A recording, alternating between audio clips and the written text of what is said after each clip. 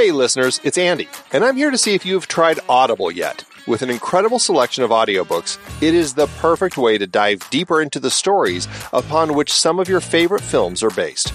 Audible members get a credit every month to redeem on any audiobook they like, plus access to a huge Plus catalog of podcasts, originals, and more. Just imagine listening to the books that inspired movies like The Bourne Identity, Moneyball, or sci-fi classics like Dune. The best part? You can try Audible free for 30 days and get your first audiobook on them. It's a great way to experience storytelling while supporting this podcast. To get started, go to thenextreel.com/audible or text The Next Reel to 500-500. Listen to incredible audiobooks and support the show today. That's thenextreel.com/audible. I'm Pete Wright. And I'm Andy Nelson. Welcome to The Next Reel. When the movie ends, our conversation begins. In just a matter of seconds, you're going to hear a classic episode of this show from back in the day when we called ourselves Movies We Like. It took us a while to settle into the show's format, so you'll notice some differences as you listen to these episodes. For instance, it takes us a bit of time to actually get into the conversation about the movie. Things like that. But we're still proud of the conversations about the movies themselves, and we think they're worth keeping in the library. So enjoy these episodes from our back catalog. And you can become part of our Discord community, learn more about the show, and find out how you can become a supporting member at thenextreel.com. So thank you, everybody, for downloading and listening to The Next Reel. We appreciate your time and attention, and we hope you enjoy the show.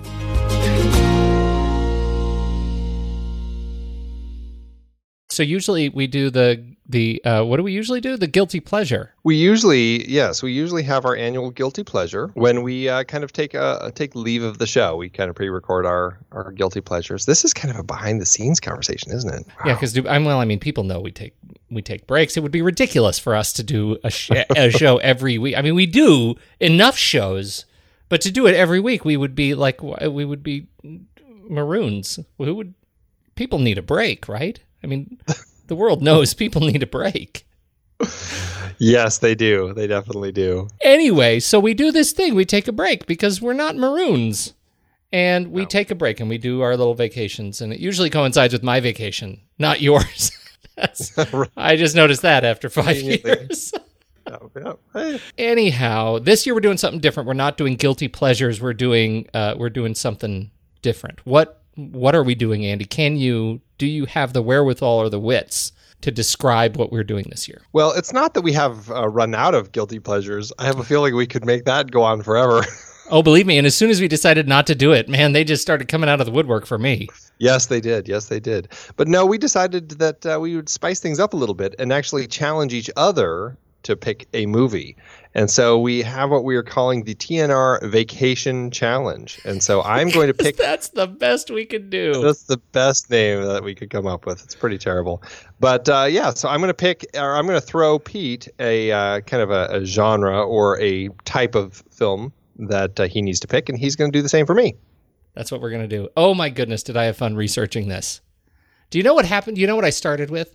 I started with unusual... I'm glad you did research. I did. Oh, man, I was a basket case. I did. I started looking for strange film genres. Like, I started with just the genre, and that's where I actually ended up with, but not as strange as some of the ones that I found. And I wanted to share with you some that I found to see if you are, in fact, a connoisseur of some of these films. Can we start with a quiz? Hit me up. All right. So the first, I'm going to give you a genre that is in this category of odd film genre, and your challenge is to A, see if you can describe the genre, and B, give me at least one film that is named as one of the top films in the genre. Okay? Wow. Do you understand the rules? I understand the rules, yeah. All right, here we go. I don't know how I'll do, but I'll give it a try. I assure you, I will be surprised if you do well. So the bar is set very low for you. So really, the world's your oyster. I am ready. The first genre, Andy, that I would like you to define is the psycho-biddy film. Can you tell me what a psycho-biddy film is? A psycho-biddy would be, using the pejorative biddy and one who is psycho, I imagine it is a genre about a crazy girlfriend or a crazy ex-girlfriend or crazy female in one's life. Okay, we could get even more specific with that. That would be a gothic set Granny Run Amok, a gray-haired melodrama, a bitter bitty rivalry, haunting hagsploitation, and notable films, Andy, in this gothic Grannies Run Amok. Whatever Happened to Baby Jane? Die, Die, My Darling? Whoever Saw Auntie Roo? Or Whatever Happened to Aunt Alice? Wow. This was started from Robert Aldrich's 1962 film, Whatever Happened to Baby Jane, starring Bette Davis and Joan Crawford as the forgotten sisters isolated from the rest of the world. In a crumbling mansion, they defined the genre of the Psycho Biddy film. Are you ready for the second genre? I sure am. This is fun. The meat pie western. This one was like made for you. Was it? Yes. The meat pie western? Yes. Well, it sounds like I'm not quite sure, a meat pie western. It'd be just a western that is overly bloody and violent. Oh, no, Andy, but I'm going to give you a couple of films and see if you can pick it up. Top films in this category, and maybe it'll help to note that it's a play on the spaghetti western, which we know so well on this show. Does that help you at all? The spaghetti western fits in this? Well, the spaghetti western is an Italian-made western. The meat pie western might be a plank British western? No, I'm going to tell you. Of Shepherd's Pie. It'd be the Shepherd's Pie western. I guess it'd be an Aussie western, maybe? Yes, Andy, ding, ding. Oh. The Kangaroo Kid, The Man from Snowy River, Quigley Down Under. These all fit in the category of meat pie western. Well done. Would never. Yeah, that's great. Here's the next one. Bruceploitation. Bruceploitation. Mm-hmm. Now, you might think this was the Aussie one, but in fact, you'd be wrong. I was going to say it felt like it felt like that. But then I'm going like, well, maybe it's not Bruce Willis. No, not Bruce Willis. Movies that exploit Bruce Willis. Well, I mean, you could almost say that Nicolas Cage has created like a cage-sploitation. Cage-sploitation. No, that's a fair parallel. This, in fact, is any film starring a Bruce Lee lookalike specifically made after Bruce Lee's death. And they starred actors like Bruce Lee L.I., Bruce Lee L.E., or Dragon Lee. And they were ripoffs. All of them are ripoffs of Bruce Lee's classic films like Enter the Dragon, with titles like Re-Enter the Dragon, or Enter Two Dragons, or Enter Another Dragon.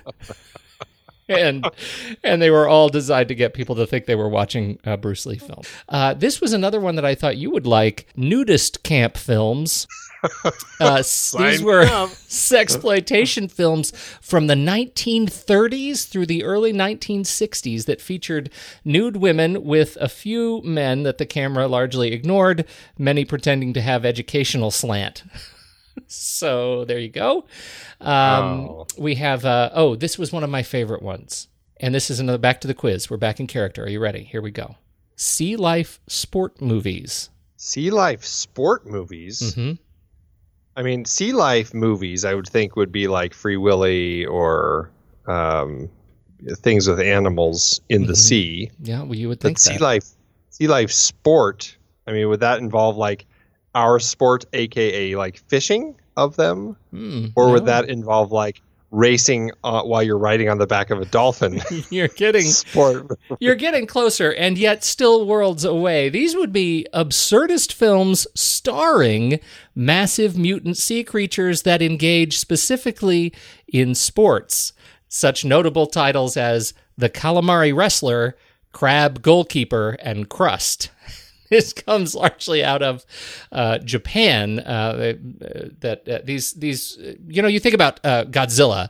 It's like a spin-off of these giant monster films, but the monsters are actually vastly more athletic. And the funniest ones, if you look up Crab Goalkeeper, you'll totally get it. It is a giant crab in a goal on a field, and it's brilliant. Wow! It makes me want to see all of them.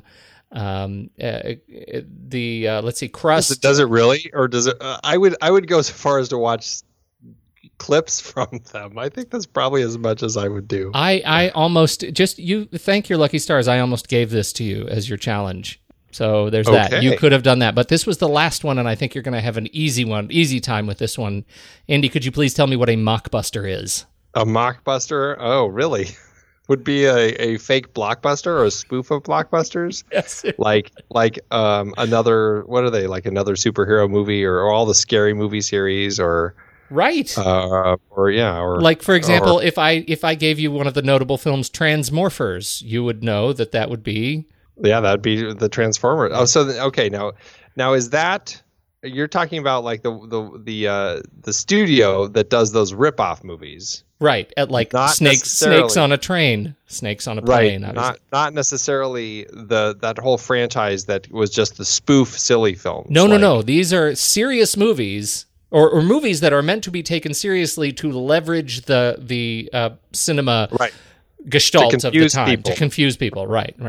Right. What's the studio that releases Transmorphers? Asylum. That's what it is. Asylum is the company that releases all these rip-off films. Yes. That are designed purposefully to confuse people when they're buying them. Right. Yes. Like, Right. They have a ton of them. They do. They've got hundreds, literally hundreds of them through, since the early 90s. They've been doing this. But that's, they have defined a genre. The mockbuster. There you go. And I will tell you, you are like, I'm not picking any of these genres for my film selection.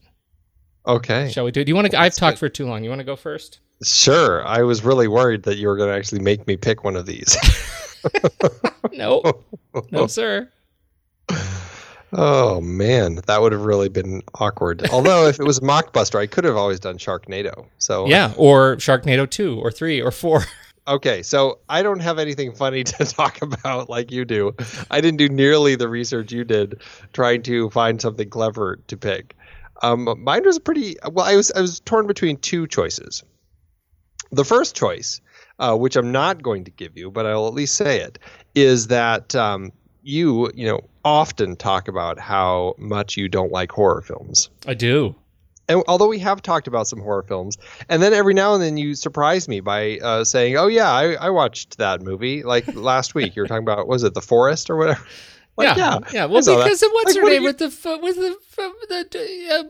what's the show I like so much? Game of Thrones. Yeah, she was in Natalie Dormer. What are you doing? Well, yeah, but it's still a horror movie. I'm like, what are you doing watching that? It's a horror movie. You always talk about how much you don't like watching horror movies. A man's got to have priorities, Andy. So I was going to make you pick your favorite horror movie that we haven't talked about. Okay. Well, but instead, you're not going to do that for me. No, I'm not. Instead, I thought this would be a little more fun because I don't think that we've talked about any film with this particular technique used in it, and unless I'm wrong. But I am going to have you pick your favorite film featuring stop-motion animation. Oh, that's a great selection. Now, it could be the whole film done in stop motion, like, Corpse Bride or Nightmare Before Christmas or Fantastic Mr. Fox, or it can be one that just features it, like any of the Ray Harryhausen films, something like that. You've got a wide variety of films to choose from, and that is what I'm having you pick. That's fantastic, Andy. What a good choice. I think I already have films in mind. This is great. Excellent. Okay. So I also, besides the whole litany of other categories that I really enjoyed researching, I also had two options. The first one was to try to figure out a way, and I'll tell you I did not pick this one, but to try to figure out a way to come up with a genre that would so closely define Hudson Hawk that you would have no choice but to choose it. I was wondering if you were going to do something like such a narrow definition that there was just one film. Oh.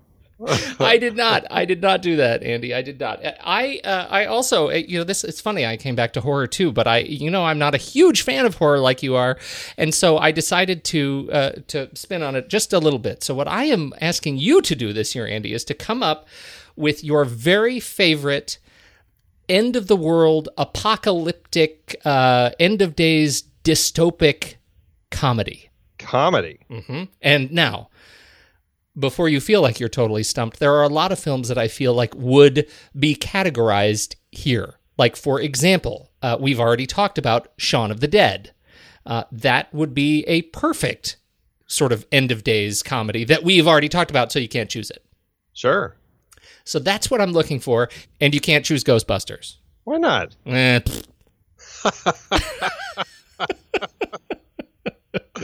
Okay. There you go. Okay, so the challenge is out. We've got a favorite film featuring stop motion animation and favorite end of days comedy. That sounds like a fun pair. I think so too. These are going to fall near the end of June, beginning of July. So that's when we will actually have this challenge. I think we're going to be announcing it at the end of our Fritz Lang series. Yeah, so that's coming up in like a month or something, right? Somewhere like that. Yeah, as soon as we finish Shane Black, then we'll jump into Fritz Lang.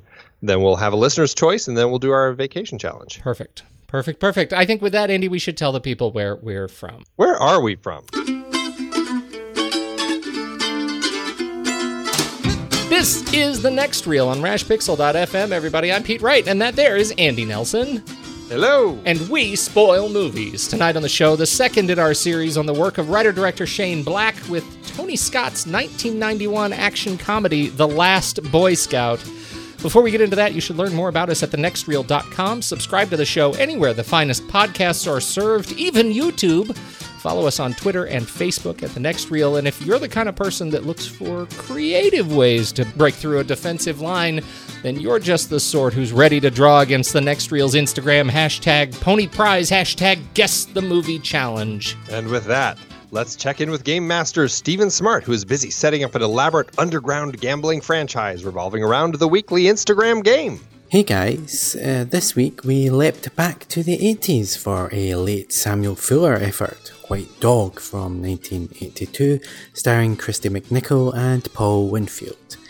At Cotton Science nailed it on Image 3, so congrats at Cotton Science, you are entered once again into the 2016 Pony Prize hat. As always, a new challenge starts on Monday, so thanks guys, and see you later. We do have a plot spot, and it almost made me feel bad about Lethal Weapon, almost. Almost, yeah. Ben said, what I love about Lethal Weapon is the characters. Rig and Murtaugh are a great buddy cop duo. The suicidal crazy cop teamed up with the veteran who's ready to retire makes for a pair that's actually might make sense working together. Also, the General and Joshua make for a great pair of over-the-top villains. I think I did a better job than you guys did at turning off my logical brain and just enjoying the wackiness. Yes, this isn't even close to real police work, but it's the movies. The final fight was a bit too much, though, for even me. Still, I definitely enjoy action films a lot, and this is a classic. Your rank 107, my rank 54. Pretty high. Yeah, he ranked it high. I think he's probably right, and just once again, the nature of us doing this show probably caused us to overthink it a little bit, don't you think? Nope. I think it's right where it belongs. I'm not saying I'd change any of my votes. I'm just saying maybe we were a little hard. Oh, never mind. Andy, let's do trailers.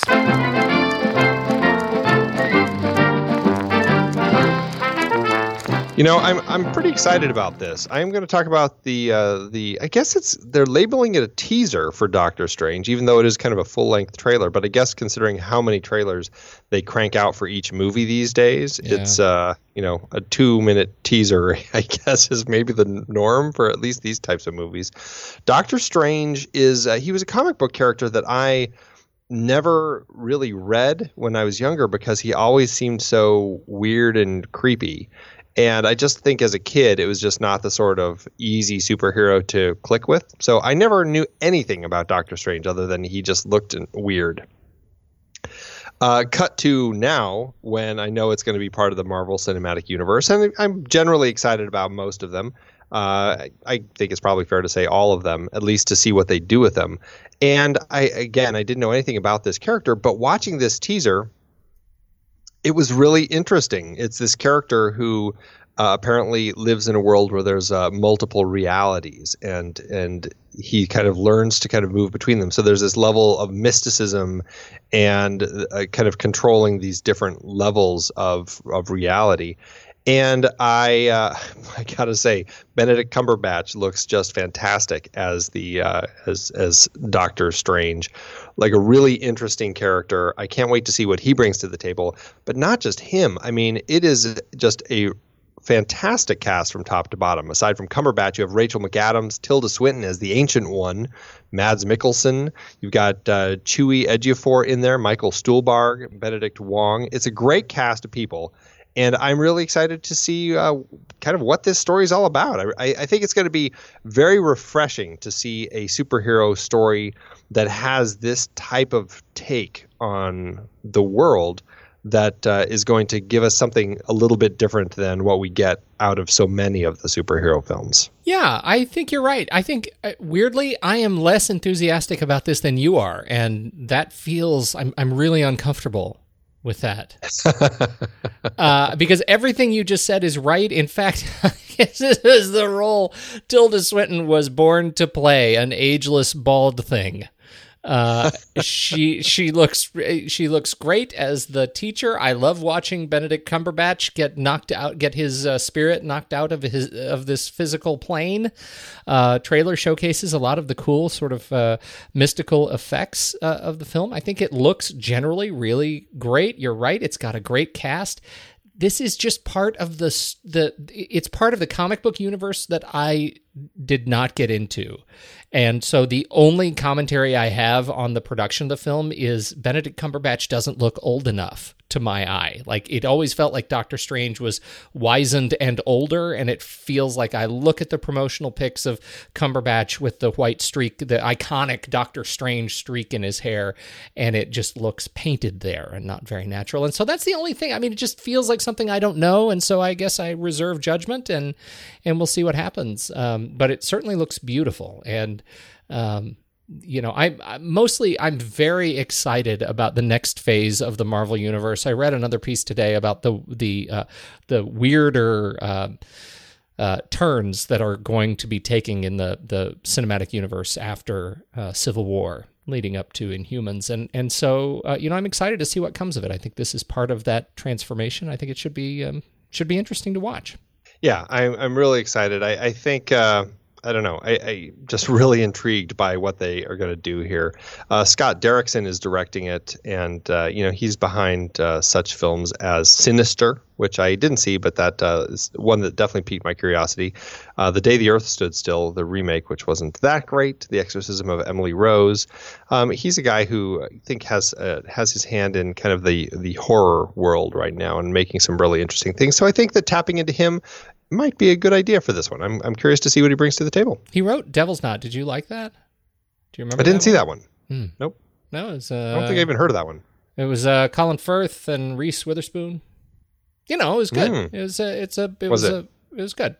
Well, another Adam McGoyan film, huh? I feel like this is another one of those examples of a relatively unknown director that is coming in to do this one, to do a really big Marvel movie. It should be interesting to see this. This one opens November 4th, and I believe that we have it on our film board slate, so we'll be talking about this one. My movie, Andy, is Birth of a Nation, The Birth of a Nation, written by Nate Parker, directed by Nate Parker, and starring Coleman Domingo, Armie Hammer. So I'm actually very excited about this film. Set against the antebellum South, The Birth of a Nation follows Nat Turner, a literate slave and preacher whose financially strained owner, Samuel Turner, accepts an offer to use Nat's preaching to subdue unruly slaves.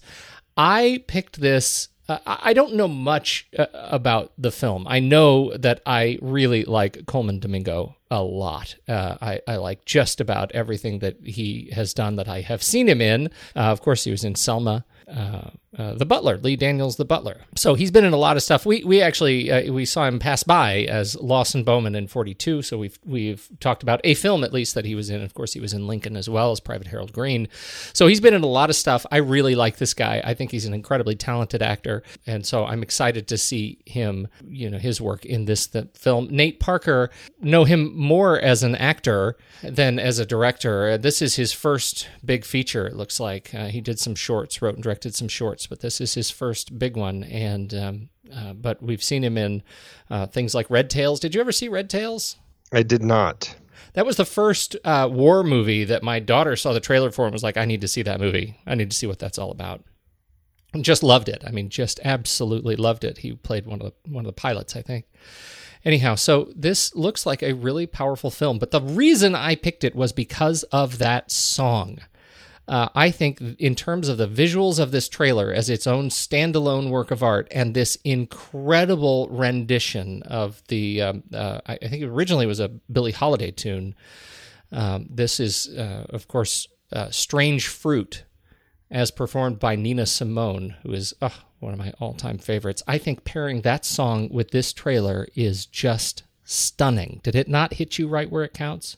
No, she's one of my favorites, and it was a perfect way to start this trailer and get us into this world. It's a really exciting film, and I'm definitely looking forward to this one. This is quite the big stir at Sundance. It won the jury prize, and this is where Fox Searchlight bought the rights to it in a $17.5 million deal, which was the largest deal at Sundance up to this point. So a huge deal to get this. And ever since I knew that happened, I've been excited to see this one. Very much looking forward to seeing how it happens. And I also just love the title, The Birth of a Nation, which I think in there's a little hint at the D.W. Griffith film that came out nearly 100 years ago with the same name that had an awfully different feel. Absolutely, it did. And so, I think this looks like a really interesting one. The early critics who are writing about it so far, I mean, it is just slamming positive just about everywhere. So I think it's going to be a fun one to watch. Looks like it hits in the USA October 7th, 2016, and then it releases other major countries around the world January 2017. So looking forward to it. Because Andy, friends can't be perfect. I wish the water wasn't wet. I wish the sky wasn't blue. And I wish that I didn't still love my wife. Life sucks. This ain't no game, Flash. Joe Hallenbeck's a private detective who's run out of luck. If you touch me again, I'll kill you. 2 for 2. Told you. Jimmy Dix. I like Prince. Is an ex-quarterback who was thrown out of football. Another tragic tale of wasted youth. You're nobody. Shh. Don't tell anyone. They were trying to clean up their acts. You vacuum, I'll dust. When they got dragged into the dirty world of sports corruption. So you're gonna bribe some senators to legalize gambling? Legalize sports gambling. Now, son, we're going to a ball game. They've got one shot. What am I gonna do? Point at the bad guys and shoot! To get the goods. On the bad guys. This once, I would like to hear you scream. Play some rap music. How about these, man? Take your best shot. 1991, Andy, the last Boy Scout, down-and-out cynical detective, teams up with a down-and-out ex-quarterback. Everybody's down and out in this movie. Ex-quarterback to try and solve a murder case involving a pro football team and a politician. Film stars Bruce Willis and Damon Wayans as the down-and-out couple, as the down-and-out love interests of one another. Directed by Tony Scott, and of course written by our series subject, Shane Black. Yes. How'd this hit you, Andy? It was. I had kind of a rough time with this one.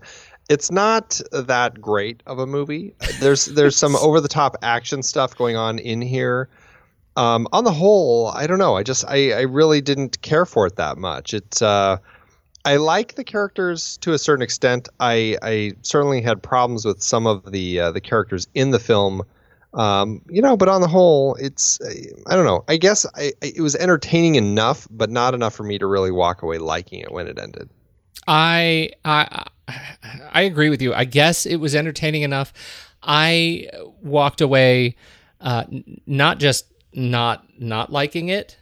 I really didn't like it. I mean, I actively was frustrated by it, and I think that's because it's a film that just has a lot of opportunity in terms of the buddy action thing. We've talked about buddy cops. Now we're talking about a retired Secret Service member of the Secret Service, and how he has been disgraced in the eyes of his colleagues and the law. Now he's a private eye, and he teams up with the most unlikely of partners. This disgraced football player. Both of these guys are just wallowing in disgrace, and I think it has such opportunity to be fun, and it ends up not really lending itself to having any exciting sort of center. I found myself just getting lost a lot, and therefore didn't care. Yeah, I don't know if I got lost, but I certainly share you in the didn't care that much. That it is awfully convoluted as far as with the different bad guys. You've got the bad senator that is the one who brought Joe down and got him fired from his Secret Service job, and basically led him to this life that he's now living. You've got him who's corrupt. You have the corrupt head of the football team in L.A., and you've got, of course, the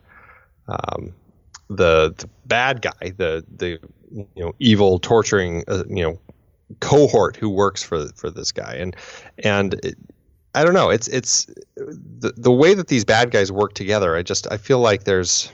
I don't know. I feel like they were trying to say a message at the end, how Bruce Willis, who is the last Boy Scout, how he ends up trying to help this senator who is corrupt and who he doesn't like, because he's trying to bring these other bad guys down, and he's trying to save this guy's life. And I guess I can see that, but I don't know. I just didn't feel like it worked for me.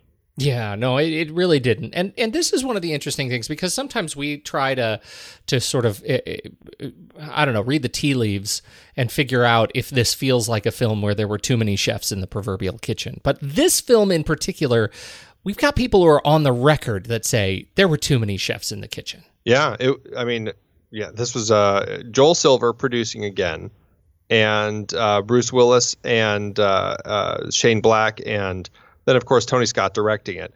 And I guess Shane Black, not so much, but these other people all certainly got involved trying to make the film their way. And it seemed to become a power play between Bruce Willis and Joel Silver as far as what they wanted the movie to be. I don't know if I really heard specifically as to who wanted what in the film or why, but what I did hear was that Tony Scott, they basically, he was kind of forced into directing some of the stuff that he didn't want to direct or get fired. And Willis and Silver really kind of held the reins on how they wanted the movie to get made, which is just, it's a terrible way to have to make a movie. And I think when that is happening, you have just a lot of arguments and disagreements on set, and people get confused as to what is the story that we're actually making here. It got to a point where when the film was edited, nobody could tell what was going on in it, and they had to bring on Stuart Baird to kind of re-edit it to try to figure out what the heck this story was. Michael Kamen hated the movie when he was brought on to do the music, and he only agreed to stay on and do it because he had friendships with Bruce Willis and Joel Silver, although I don't think he ever worked with Joel Silver again after this either. And Bruce Willis refused to work with Joel Silver after this. It was a mess of a movie, and Joel Silver says it's one of the 3 worst experiences in his life. Tony Scott said the script was better than the film that he ended up making. I don't think people who were involved liked it. And Bruce Willis and Damon Wayans hated each other. It just feels like people couldn't figure out what the story was that they were wanting to tell here. That's very much what it felt like. But you bring up that this was, as a Shane Black script, he was paid a lot of money for this film. And that it was a better script than the movie that ultimately came from it. What was your sense of reading through the script? Well, you say that it was he was paid a lot. Yes, at the time when this came out, he was paid $1.75 million to write this, or they bought this script. It was written as a spec. Paid $1.75 million for it, which at the time was the highest a screenwriter had ever been paid for a script, until that was broken 67 days later when Joe Esterhaus got paid twice that for Basic Instinct. So apparently, once you break that wall, it comes quick. Yeah, it comes crumbling down to get to the next. Right, exactly. But yeah, so I did read the script. It's odd. There's actually a lot of stuff in the script that is just still terrible. And some of the stuff, I don't know if it was just Shane Black just experimenting a little bit more and just trying to play around with some of these characterizations, but some of the stuff that he wrote really just, for me, doesn't work at all. Bruce Willis telling the yo mama jokes to get out of the pickles that he gets himself into a couple of times, they're still in the script, and that's just terrible stuff. Yeah. Some of the action scenes and some of the setups are in there still, and they're pretty good. The script actually veers off into almost even more confusing territory as we draw toward the third act, when all of a sudden it turns out that the senator's son, who is the person that Bruce Willis had messed up, and everybody thinks that he's kind of a vegetable. He turns out to be alive, and he's the one behind all of this. The senator ends up getting killed, and the senator's son is tied into to Marcone and this whole illegal gambling thing. And that kind of becomes another weird angle that we have in the script that I thought was weird. They end up taking a trip to Catalina, and the whole confrontation to get the briefcases, that all actually happens on boats. There's a lot of stuff happening on boats, and that actually made me wonder if some of the changes in the script were made for financial reasons or what, or if it was just because these guys really wanted to have a big showdown at a football game, which was not in the script. There's also a much darker angle in the script where Milo actually directs snuff films, and we see him directing a snuff film early, or when we first meet him, and then he actually kidnaps Joe's wife and actually is holding her hostage, ready to kind of put her into a snuff film, and Joe actually has to rescue her with Jimmy's help. It's a darker film. There is some more interesting stuff between Joe and Jimmy that gives us a better sense of some of the stuff as far as who these characters are, and that really, I liked the sense of the darker place that these two were in. They really felt bottom of the barrel, and they were both struggling to get out.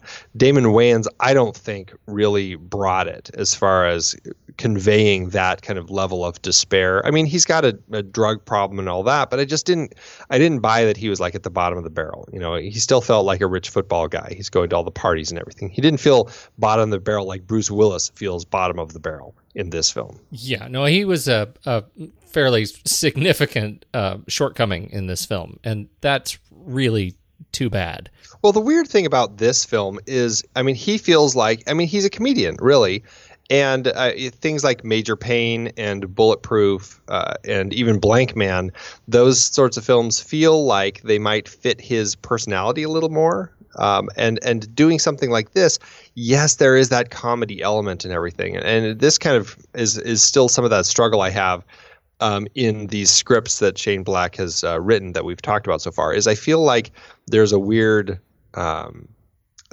disparity between kind of the darker tones in the script and the comedy, the light comedy buddy, partner sort of story that's going on in them.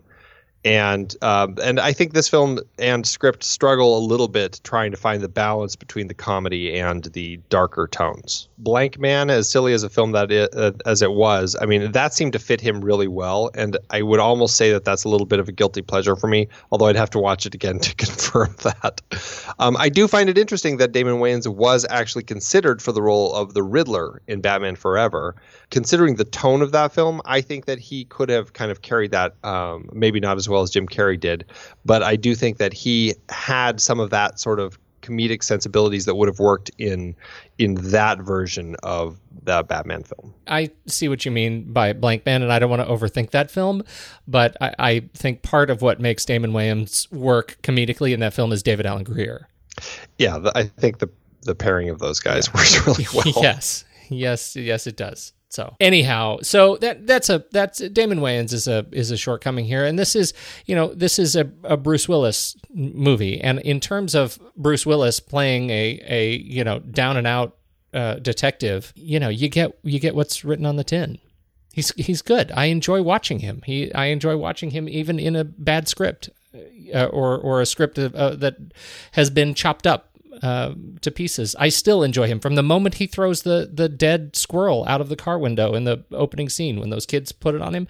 I like Bruce Willis. He's great, and he's so good when it comes time to that kind of self-loathing. I mean, when we meet him, he sits up and looks in the rearview mirror at himself, and he's just like, nobody likes you. Everybody hates you. You're going to lose.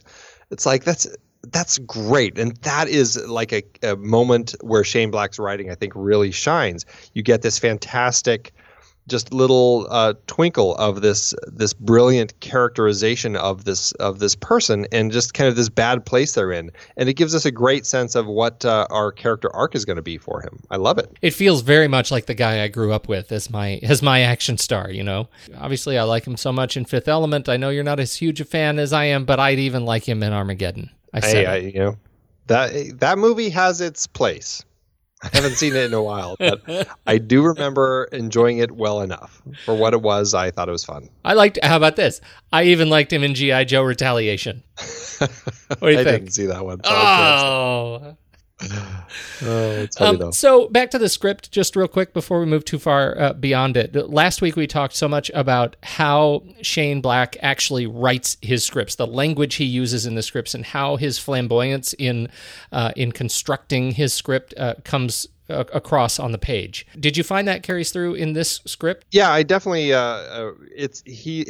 What people call Shane Blackisms are just loud and proud all through the script. I mean, he definitely wears his style on his sleeve, and I think that's one of the things that makes him just so much stinking fun to read. Just a couple examples. This is interior, dingy dressing room, night. Corey and Jimmy are engaged in very hot sex. This is not a love scene. This is a sex scene. Sigh. I'm not even going to attempt to write this quote-unquote steamy scene here for several good reasons. A, the things that I find steamy are none of your damn business, Jack. In addition to which, B, the two actors involved will no doubt have wonderful, highly athletic ideas which manage to elude most fat-assed writers anyhow. C, my mother reads this, so there. P.S. I think we lost her back at the jacuzzi scene. Suffice to say, they fogged the screen. So there's a good example of him just having a little bit of fun with his script. And then here's a nice quick little nod to the reader, which is another reason I think people like to think about his scripts, because he's acknowledging the people who are reading these things. Remember Jimmy's friend, Henry, who we met briefly near the opening of the film? Of course you do. You're a highly paid reader or development person.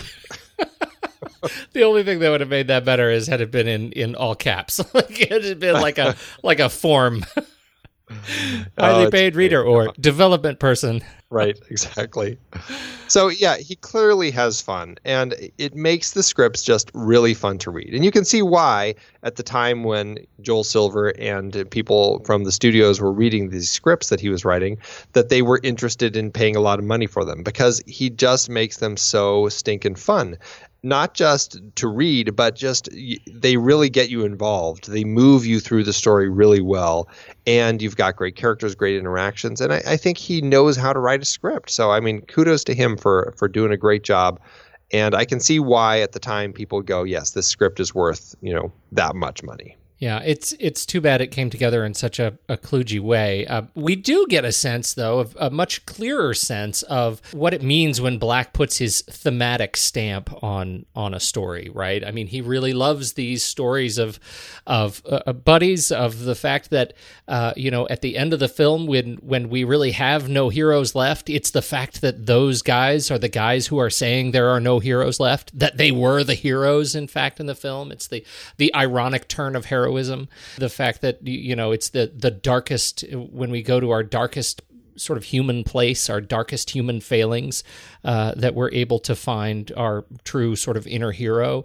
I think there's a lot to be said for that, and I think it makes Black an ironically optimistic writer when he writes these darker stories. Am I alone? No, I think that sounds just right. I mean, oddly enough, in both Lethal Weapon and this script, some of the characters talk about the lack of heroes in the world, and then you do have these kind of these characters who end up becoming the heroes. And I think that is kind of a vibe that he pulled from kind of all the hard-boiled detective novels that he was such a fan of when he was younger, and Mickey Spillane and Matt Helm and all that sort of stuff. You really get a sense of that world that these guys lived in, and this sense of people that noirish world always feels like there's no heroes.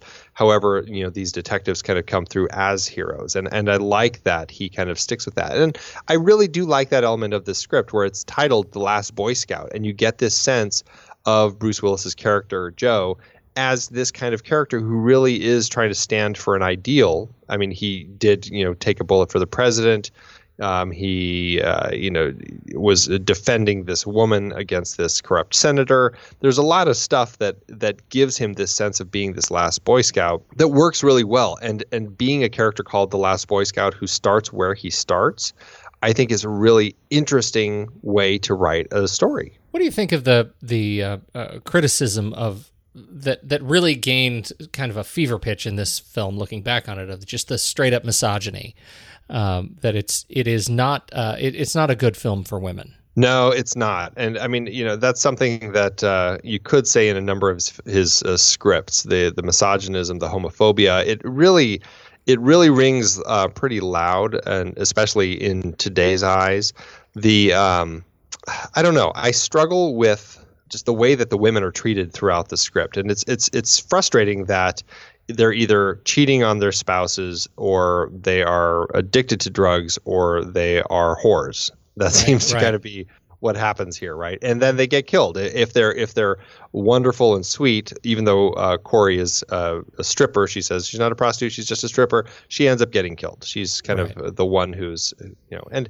The proverbial heart of gold. Yeah, I think it's very true. And in this particular film, that it's just horrible how the women are treated. Even the child, the 13-year-old daughter, she's just a foul-mouthed little monster. And yes, she does end up loving her daddy. And there are reasons why Joe's wife is cheating. All of this sort of stuff tie into the story, but I feel like it's frustrating to see them all in a place like this in this film. I agree. It was tough to watch, and it felt really dated. And in fact, when you talk about the daughter, she was, for most of the film, she's really foul-mouthed and horrible, but ends up being a character of some sort of transformation that is otherwise lost on just about every other female character in the film. So, yay, I guess. Yeah, right. It seems a little bit superficial by the time you actually get there, but not quite as redemptive as you want it to be. A little bit empty. Yeah, Roger Ebert, he gave this film 3 out of 4 stars. He said it was a superb example of what it is: a glossy, skillful, cynical, smart, utterly corrupt, and vilely misogynistic action thriller. Which I feel like it's a weird way to kind of describe it, almost like it's okay to be this misogynistic because it's fitting the mold, and I don't know. It was a weird thing to say, I thought. I do, and I've been thinking about, sort of reflecting on his comment there, because it feels like it shouldn't be a compliment.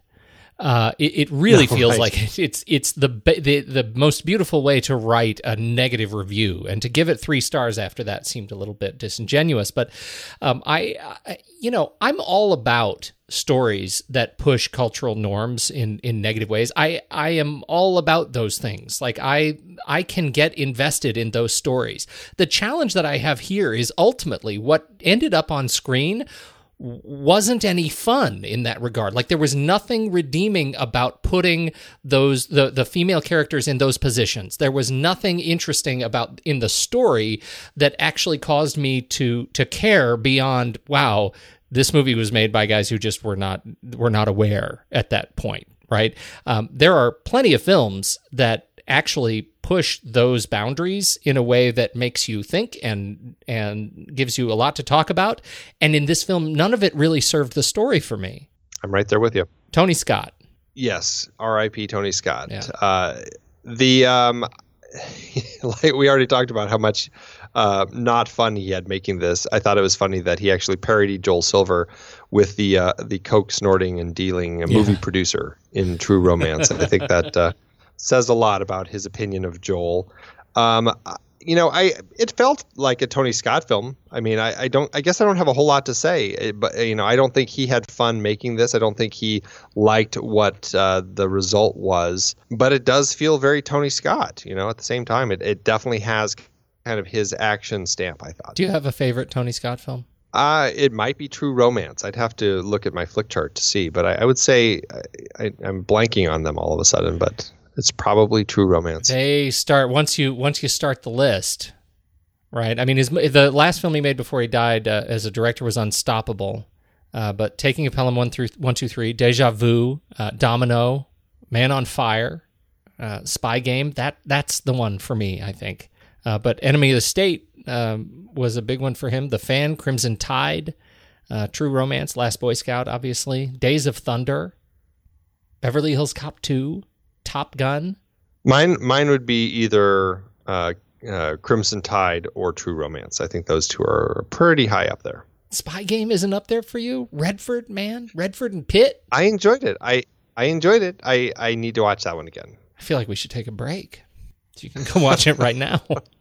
So I can watch it. Well, I'm doing my Robert Redford series, which I'll get to it. You'll eventually. Get to it. Right. It's quite a filmography, so I'm still back in the 60s. I haven't even got to Butch Cassidy yet. Oh, jeez. Okay, so there's Tony Scott. Did not get along with anybody, and really, it feels very much like a railroaded film particularly when you talk about the challenges that he had in working with Silver and Willis. So Bruce Willis also didn't like working with Silver or Wayans. Which to me sounds really like he was burying himself in the part. Like he just doesn't like anybody. And I feel like that's his reputation at this point. He just doesn't really like anybody. No, it really comes across. I don't know. There's an interesting element to the relationship with him and his wife, and the fact that he's distant and the fact that she's cheating because he's distant. I like that element of the story. I just feel like it just wasn't handled in a caring way for almost for anybody, but mostly for her. That being said, I do at least appreciate that there was more here and that there was a family element. I thought that was it was nice to see that he wasn't just. So often you got this kind of rundown detective, and it's just kind of a single guy. So I liked that at least he had a family. And Damon Wayans, we talked about the fact that he was about kind of where he was in his career already, but and that he also did not really like working with Bruce Willis. But you contend that you say he was horribly miscast. ... Or was he? I've been waiting with bated breath. I think he was miscast. Oh, there was a review that I read where somebody was charging that this film was really kind of secretly almost I don't want to say a spoof, but just something that was speaking to what so many other people were doing in action films. This was kind of a response, and that his character didn't work, but at the same time, that was almost part of its charm. And I kind of just completely disagreed with that. I just thought it was interesting that there are people. I mean, this film does have its legion of fans. There are definite Tony Scott fans and just fans of this film who really click with what is going on here. And I think kudos to them for really enjoying it and enjoying Wayans and everything. I just don't think it worked. I feel like this is a film that screams Wayans taking the role seriously.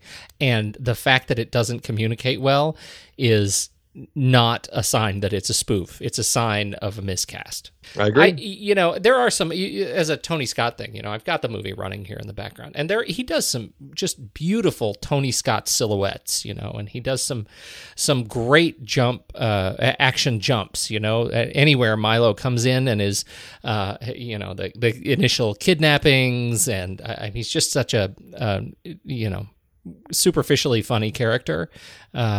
And maybe he's funny because of the context of a film I genuinely don't like very much.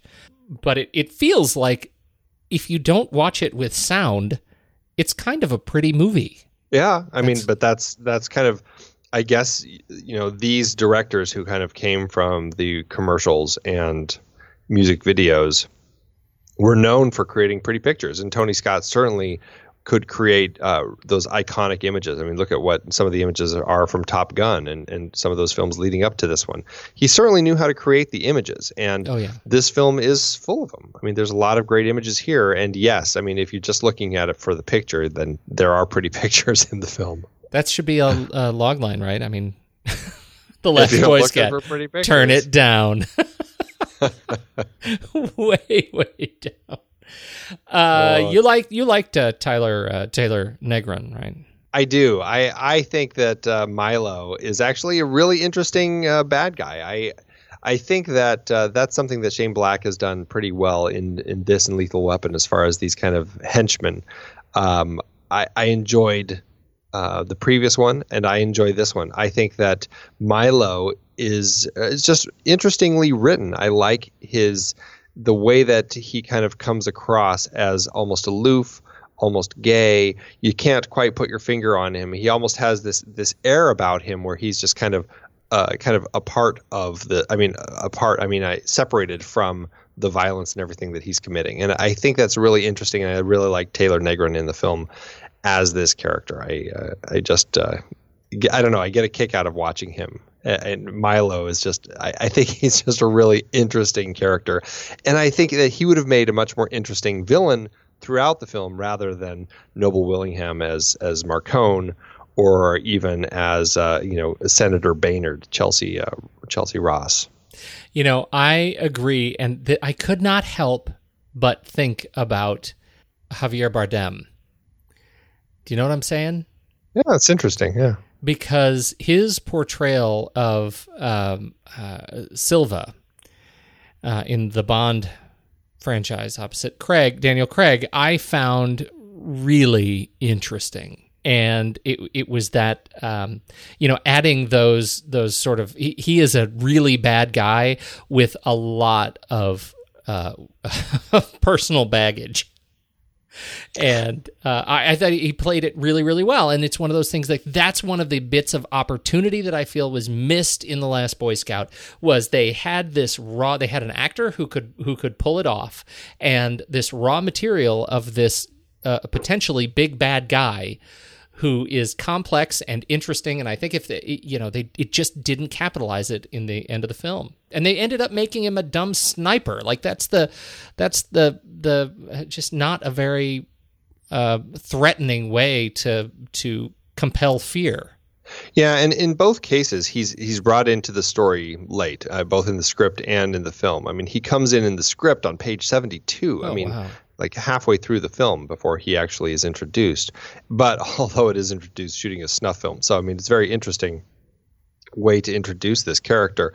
And that was one of my problems here. Is I as much as I love Taylor Negron in the film as Milo, I did feel like there should have been more of him and more throughout the film. It's funny that you brought up Silva, because when you said Javier Bardem, I instantly went to No Country for Old Men. Yeah. Yeah, I know. Vaguely uncertain, sort of malevolent character. Right. You kind of get this, just the speech patterns. There's something about him that just feels off. Yeah, but you remember that, as Silva, when he looks over and says, look at you, barely held together with your, liquor and pills. Like that, just the way he says it and then pulls his jaw out. That's what I wanted. I wanted The Last Boy Scout with Silva as the bad guy. That would have been a good mashup. Somebody recut it. Oh, there you go. There you go. All right. What'd you think of Halle Berry in this? This was one of the 3 films that she made in her first year of being an actress. It was better than Catwoman. I didn't see Catwoman. I can't say. I enjoy Halle Berry. She's just, I think she's a joy to watch. And even when her roles are not enough, I thought that she did a great job here. Yeah, I think she did too. It obviously she was going to be the person who comes out of this film and does something else more interesting. Just looking at the way she interacts with other humans on screen. Yes. Interestingly, though, also Eddie Griffin and Morris Chestnut both pop up in here, and James Gandolfini, all as kind of like bit characters. So it's nice to see that this film actually did spur on some other actors. And Andy, I am so excited that we have, I think this is 2 films in a row that we get to go to the Internet Movie Firearms Database. Oh, yes, we do. Yeah, this film, like its predecessor, has a lot of weapons in it. In fact, this one has more. This film has 22 different varieties of revolvers, pistols, submachine guns, rifles, carbines, and shotguns, as opposed to 21 in Lethal Weapon. This is fun. Do you have a favorite, or is there one that you've already put an order in for? Or no, a lot of great things. The funny thing that I thought was brought up as a little point of trivia on the firearms database website was the fact that the explosion when Marcone opens the briefcase and blows up, that was actually later reused, the explosion effect, by John McTiernan when he made The Last Action Hero a few years later, which was also co-written by Shane Black. So, well, how'd it do in awards season? Well, it wasn't one that was getting any Oscar nominations. However, it did find itself getting 2 MTV Movie Award nominations, and everybody knows how important those are in the film community. And what, pray tell, Andy, what, pray tell, did they win at the MTV Movie Awards? Nothing, although it did get nominated for Best Action Sequence for its helicopter blade sequence, which we didn't talk about, but it's an awfully gory finale for Milo. Yes, that was splashy. It was very splashy, but that actually lost to the LA freeway scene in Terminator 2 Judgment Day, which I think is rightfully probably a fair assessment. And then it also was nominated for Best On-Screen Duo, which is really funny considering Willis and Wayans hated each other. And I guess it makes sense they lost to Dana Carvey and Mike Myers in Wayne's World. Yes, again, appropriately so. I have to say, though, I can't believe we didn't talk about the one thing that you've been leading up to every week as we've talked about doing this film, which is the football opener. Yes. That's the one thing you remembered about the film. Yeah, I remembered the opener, and then I remember Bruce Willis doing a jig, and that was pretty much all I remembered. The opener of this film, in the script and in the film, I think is just a fantastic way to just get you into the action. You really have no sense as to what's going on or why, but it is just an intense and over-the-top football game in the most intense rainstorm I've ever seen. Yeah, it's like Noah. Like somebody call Noah. There is so much rain that it's hard to believe that any activity is going on. But you got to describe the football thing and why it is memorable to you. Well, it's memorable because as this game gets or as the game continues, this player, and as we later find out, he's knee deep in the world of gambling, of football gambling, and he has been mandated to have to run a certain number of yards in order to, to make certain gambling deals. People make money from him running 150 yards. You're football, blah, big blah, into blah. Football, sports ball, football. Ball, run the ball, pass the ball. He has to do some sportsing, and then more sportsing things have to happen. And so, in order for those sportsing things to happen, though, as he catches the ball from the quarterback who throws in the ball, he grabs the ball and he's running down the field toward the end, and he pulls out a gun and starts taking out the players who are coming at him, just so that he can make it to the goal, the 150 yards that he is supposed to run in this game, and to achieve the goal for these gamblers before he blows his brains out. What they don't show you is whether or not all those bets got paid. That's right. Do they still count? Do they still count? I wonder. mean, he ran the yardage. Right.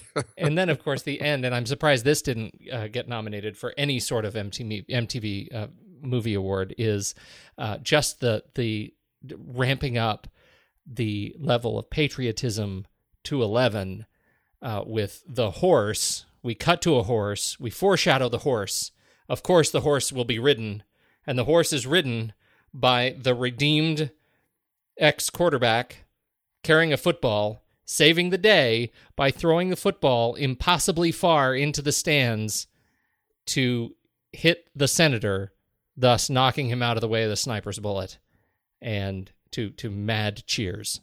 It is an incredibly patriotic win for Damon Wayans. What? I had chills. Yes. Shut up. Yes. Beautiful. So anyhow, are you ready to option a sequel, or is that something that your company does? The second to last Boy Scout.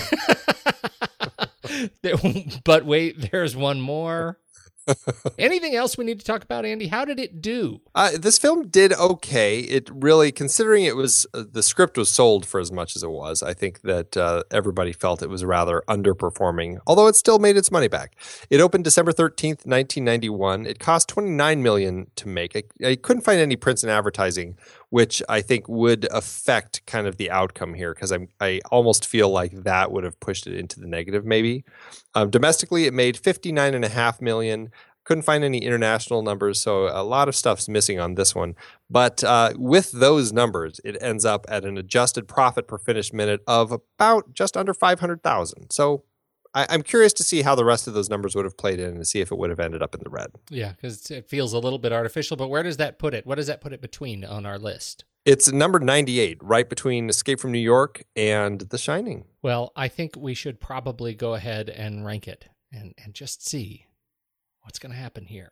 Let's do it. All right. Head over to Flickchart, everybody. Flickchart.com. Sign in to your account and do a search for Last Boy Scout. I'll bet it's even in the database there. I'll bet you can find it. And once you do, you know the drill. We're going to rank it. Filmo a filmo. The Last Boy Scout versus... Friday night is a great night for football with The Last Boy Scout. We're back to the Oh Brother block, buddy. The Last Boy Scout or Oh Brother, where art thou? Don't even need to finish that sentence, Andy. Absolutely not. Oh Brother. Yeah. The Last Boy Scout or Taxi Driver. I am definitely going Taxi Driver here. I'm going Taxi Driver. Next up, Pete, one of your favorites. The Last Boy Scout or the Hudsucker Proxy? Hudsucker. I know you are too.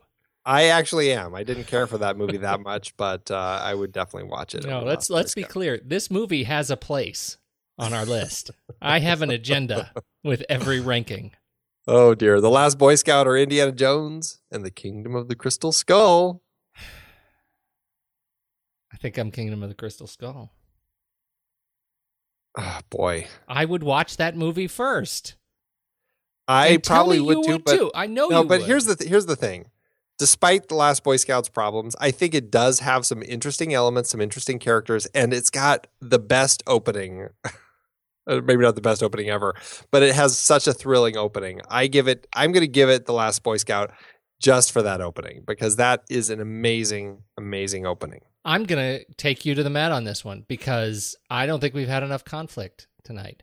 Well, let's do it. Are you ready? One, two, three. Paper. Rock. Oh. Suck it. Look at that. Okay. Kingdom of the Crystal Skull takes it then. The Last Boy Scout or The Edge? We'll do The Edge. I will do The Edge. The Last Boy Scout, Pete, or Rush? I will do Last Boy Scout. I will do Last Boy Scout.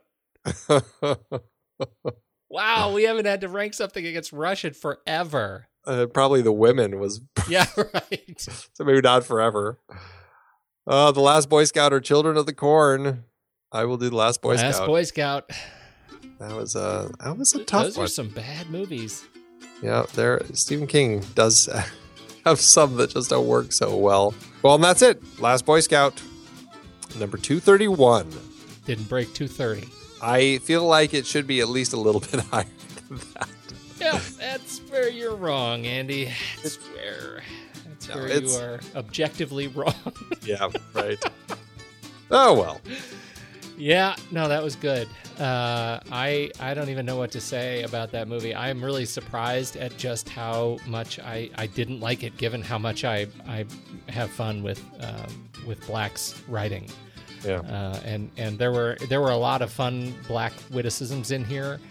I just feel like not enough of it made it to the screen. That's too bad. So what does this do for your star ranking? I give it 2 stars. It isn't the worst thing that I've seen, but it really is riddled with issues. Yeah, I'm a 1 star on this one. It's not one I'm going to be putting on again. So what does that do for us? 1.5? Yep. All right. That's it. And so now, hopefully, we're going up from here, right? Where do we go next in our Shane Black series? The next one in the series is one that I really, really enjoy. It's The Long Kiss Goodnight with Gina Davis and Samuel L. Jackson. And that is just nothing but fun. I really am looking forward to talking about that one next week. And what's our special next week? What else do we have going on? So that's next week. That's on the regular show. Before that, we have our next shorts, our next Steve Sarmento 3 of a Kind. Oh, geez, I better get to editing. That's the truth. So, assuming I actually do my part, yes, you're going to hear Steve Sarmento on Tuesday and then Long Kiss Goodnight next week. And, boy, clearly, I got to go to bed. All right, well, I've got to go dance a jig.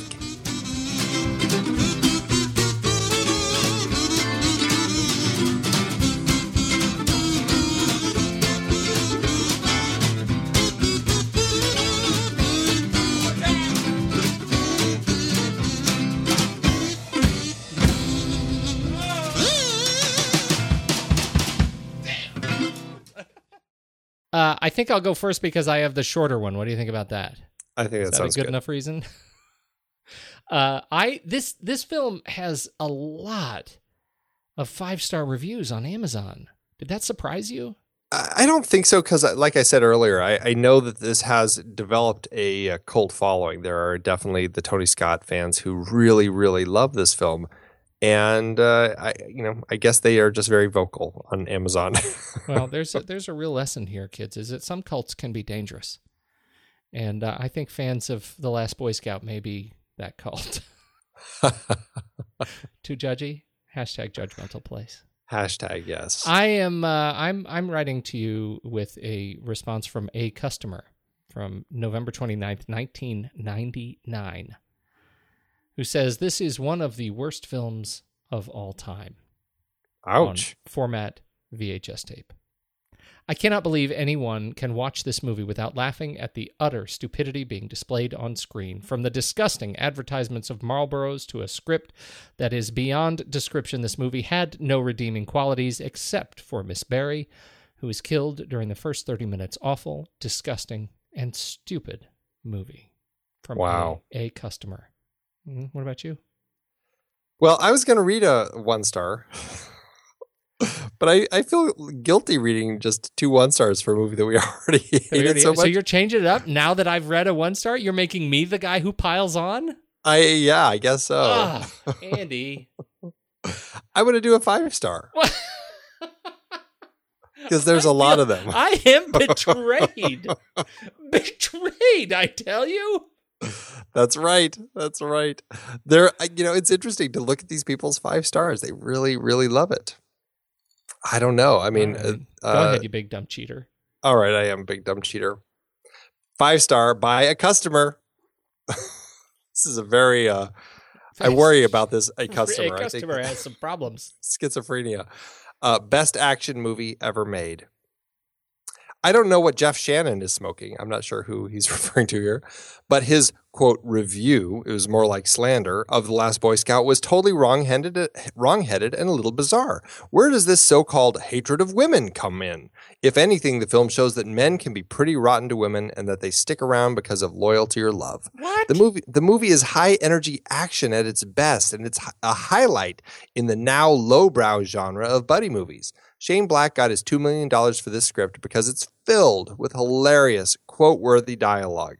Anyone who says they haven't at least stolen one line of dialogue from this movie is a liar. Bruce is at his grumpy, self-hating peak here as Joe Hollenbeck, and Damon Wayans gives possibly the only good performance of his career. Take a seat, pop in this DVD, and have a ball, because that's what this is, a good time.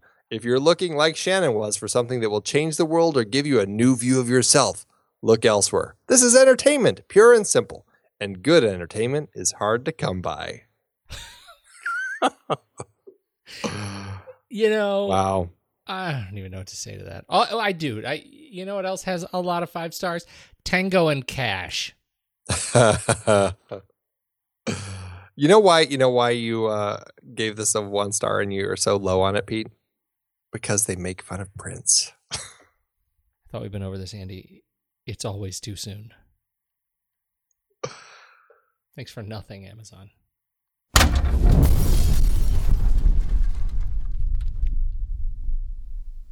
Well, if it's a host infusion, it's like a virus, Pete.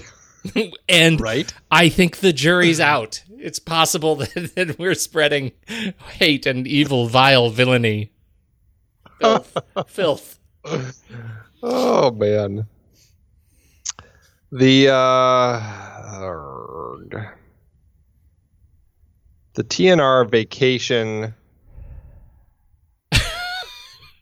So, you're not big on the transfusion? No. The TNR. I take it by the fact that you're continuing to steamroll over my ideas. That's right. The TNR Movie Club. Who's in the club? It's you and me. We were always in the club.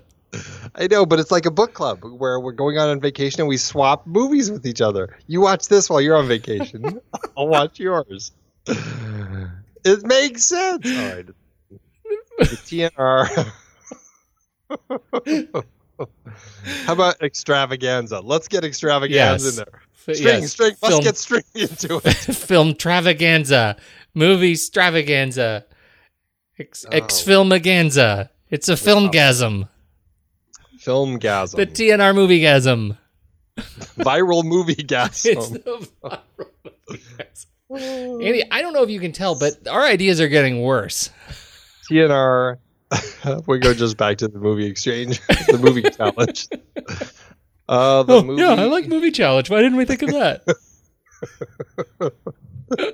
Fuck. The TNR, what the hell is the stupid thing called challenge? Or the vacation? It's a suggestion. It's well, okay. Let me see if I can rationalize challenge again, though.